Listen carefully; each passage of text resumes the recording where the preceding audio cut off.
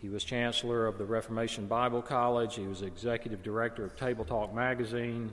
There's a daily radio program called Renewing Your Mind, which is broadcast in the U.S. and to many countries around the world. He's a prolific writer, wrote more than 100 books, including The Holiness of God. Now, I asked the first service because many of us years ago were first introduced to the teachings of Robert Charles Sproul, R.C. Sproul, through the video series or the book, The Holiness of God. I'm just curious, how many of you have either seen that or read that book? Would you raise your hand? All right, it's about the same. It was about half at the first service, not quite that here. So he's preached here at this church years ago. He was a speaker at Macon Biblical Institute. I first heard R.C. Sproul teach when I was in seminary. It was the summer of 1980, and I had a job with a friend painting houses and painting the fronts of shopping centers. And it was blazing hot and humid in Jackson, Mississippi. And the fellow I worked with, if he wasn't talking, he wanted to be listening to somebody else talk, and I didn't fit the bill for that. So he would listen pretty much. We would listen to R.C. Sproul teaching cassette tapes while we painted. And one day we were at this small shopping center on the outskirts of Jackson, Mississippi, and he would set the cassette player down and turn it up, and as we moved ladders down, we'd get out of range, and he noticed we couldn't hear R.C. anymore, and the tape recorder was gone. So Robert, my friend, he says, "Oh no, somebody stole it." So he starts going down the shopping center, and he's looking around, and then he comes to a shop, and he can hear the voice of R.C. Sproul. He can hear it. And he goes inside, and there were two women who worked in the shop, and they had the tape recorder on their counter, and they were listening to it and said, "Who is this? This is tremendous." So they hadn't stolen it. They wanted to listen to it. And Barbara and I were in Orlando last summer, and we attended St. Andrew's Chapel, and much to our surprise, R.C. Sproul preached. There he was, having suffered for years emphysema and COPD, and he had his oxygen tank and his tubes, and they got him up into the pulpit, and he was as energetic and enthusiastic and passionate as I'd ever heard him, and it was amazing. So this Tuesday at 2 p.m., the memorial service will be broadcast online, rcsproul.com. rcsproul.com this Tuesday at 2 p.m.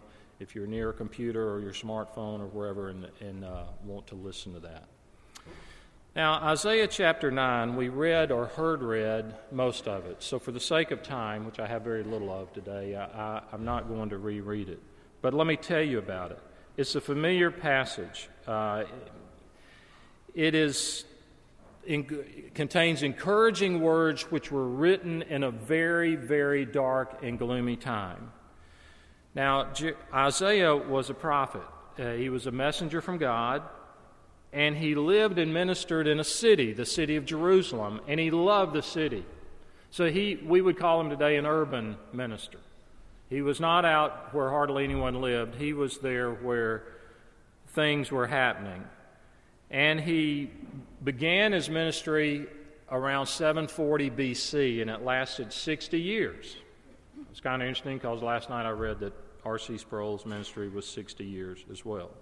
Isaiah was married with 2 children. He was highly educated for his day, and he had a respected position in the royal court. And he freely associated with kings and with rulers. But it was a difficult time, even though he was a man who had inroads to people of influence. Spiritually, it was a dark time. Earlier in the book, in Isaiah, it is described what the days were like. It said there were superstitions, there was materialism, there was idolatry, there was arrogance, there was lack of good leadership, there was disintegration of the family and of society. Chapter 3 says there was sensuality. Chapter 5 says there was prolific alcoholism. There was cultic prostitution that was practiced at various shrines. People would offer up their children to the god Moloch in sacrifice. King Ahaz, there the king of God's people, sacrificed his children this way, and Manasseh did the same. So towns and villages had been destroyed, people had been displaced, relocated by their enemies hundreds of miles away. It was very, very dark spiritual time. And into that, verse 2 says, the people who walked in darkness have seen a great light. Those who dwelt in a land of deep darkness, on them light has shone. So into this darkness comes light. And what we have here, beginning in verse 6, for to us a child is born, to us a son is given, is a birth announcement. It's a birth announcement, but it's not like any other birth announcement you or I have ever received. If you've received one of these cards in the mail and someone says, hey, the Smith family announces the birth of Billy Bob, a good Southern name, or Mary Jane, we welcome her born on such and such a date. Well, here's why this birth announcement is unusual. The baby hadn't been born yet and would not be born for over 700 years. He's speaking of the birth of Jesus.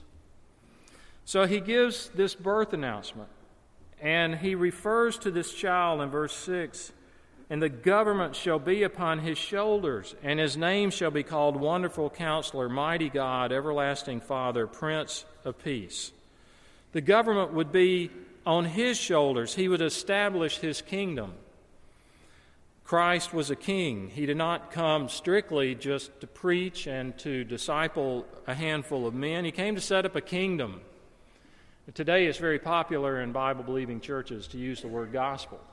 I don't mean to preach the gospel, that's part of it too, but to say the word gospel. And now you can find churches described as being gospel-centered, or the sermon was gospel-centered, or the music was gospel-centered. Well, the word gospel is a very, very important word in the New Testament. It's used 90 times. But the word kingdom is used 140 times.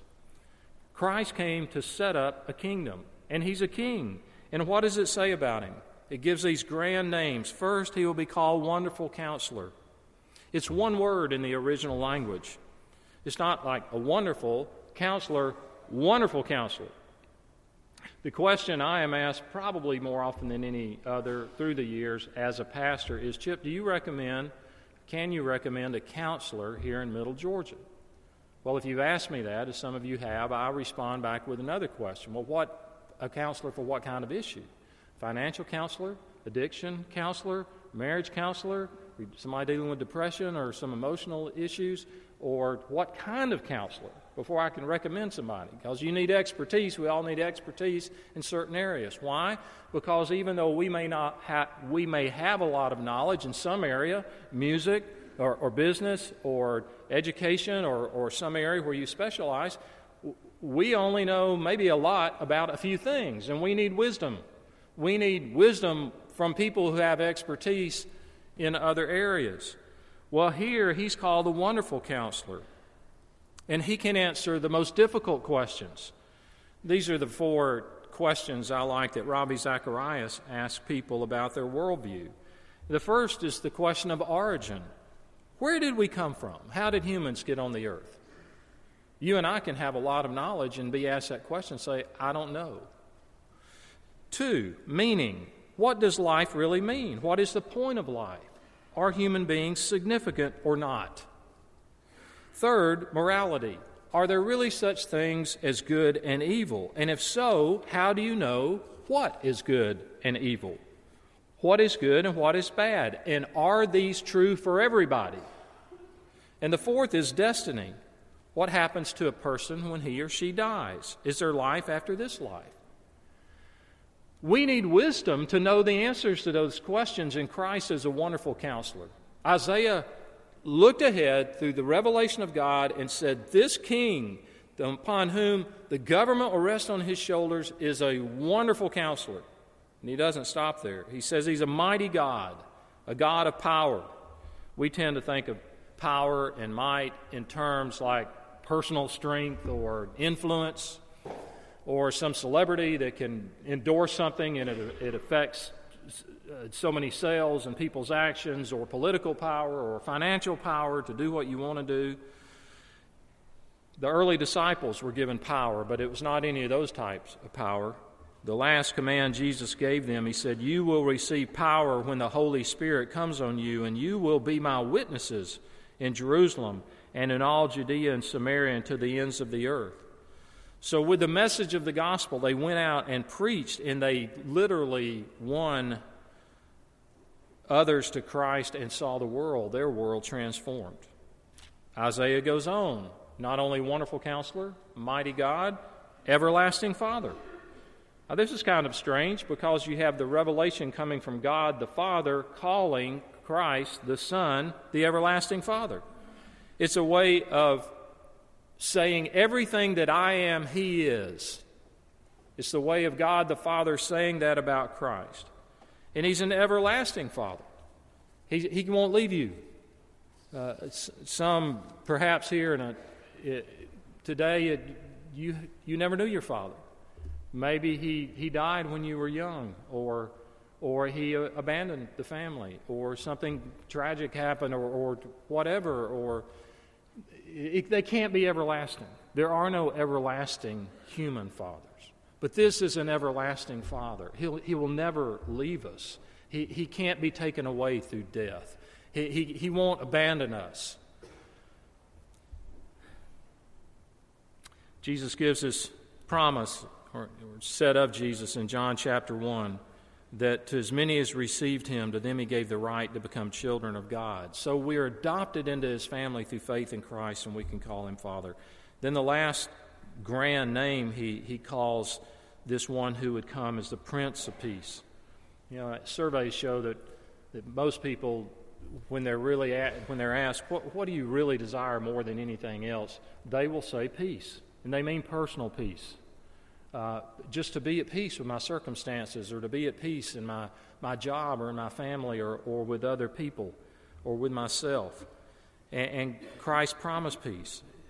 We have this promise in Philippians, "Do not be anxious about anything, but in everything by prayer and petition with thanksgiving present your requests to God, and the peace of God, which transcends all understanding, will guard your hearts and your minds in Christ Jesus." Jesus is a wonderful counselor. Jesus is the mighty God. Jesus is the everlasting Father. Jesus is the Prince of Peace. Note verse 7 in closing. "Of the increase of His government and of peace there will be no end." It will have no end, this kingdom. All earthly kingdoms have an end. If you've studied world history, you think back to these various kingdoms that have ruled portions of the world at different times: the Egyptians, the Persians, the Assyrians, the Babylonians, the Greeks, the Romans. Now, the Roman Empire, the reign that lasted so long, there was a symbol that stood for the authority of Rome. And it was posted all over the world at that time where the Roman Empire ruled. Do you remember what that symbol was? Raise your hand if you're absolutely sure. Now, everybody, Matt, what was it, Matt? Well, no. Don't you love being able to tell a high school principal he got it wrong? Pax Romana is the peace of Rome. This is the symbol of Rome, which was an eagle with outstretched arms. Now you got it? You saw Steven Spielberg's movie? Yeah, all right, so... And there were 4 Latin letters, and I'll refer to my notes, and they were S, P, Q, and R, the Senate and people of Rome. Here's my point. That was the most important symbol on the planet at one time, or at least those in the Roman Empire. Most of us don't even know what it was. That's how fleeting empires are. This kingdom, the kingdom of Christ, will never end. It is a kingdom of justice and righteousness. Earthly kingdoms are often corrupt, and their leadership rule for their own personal ends. But God's kingdom is one of righteousness.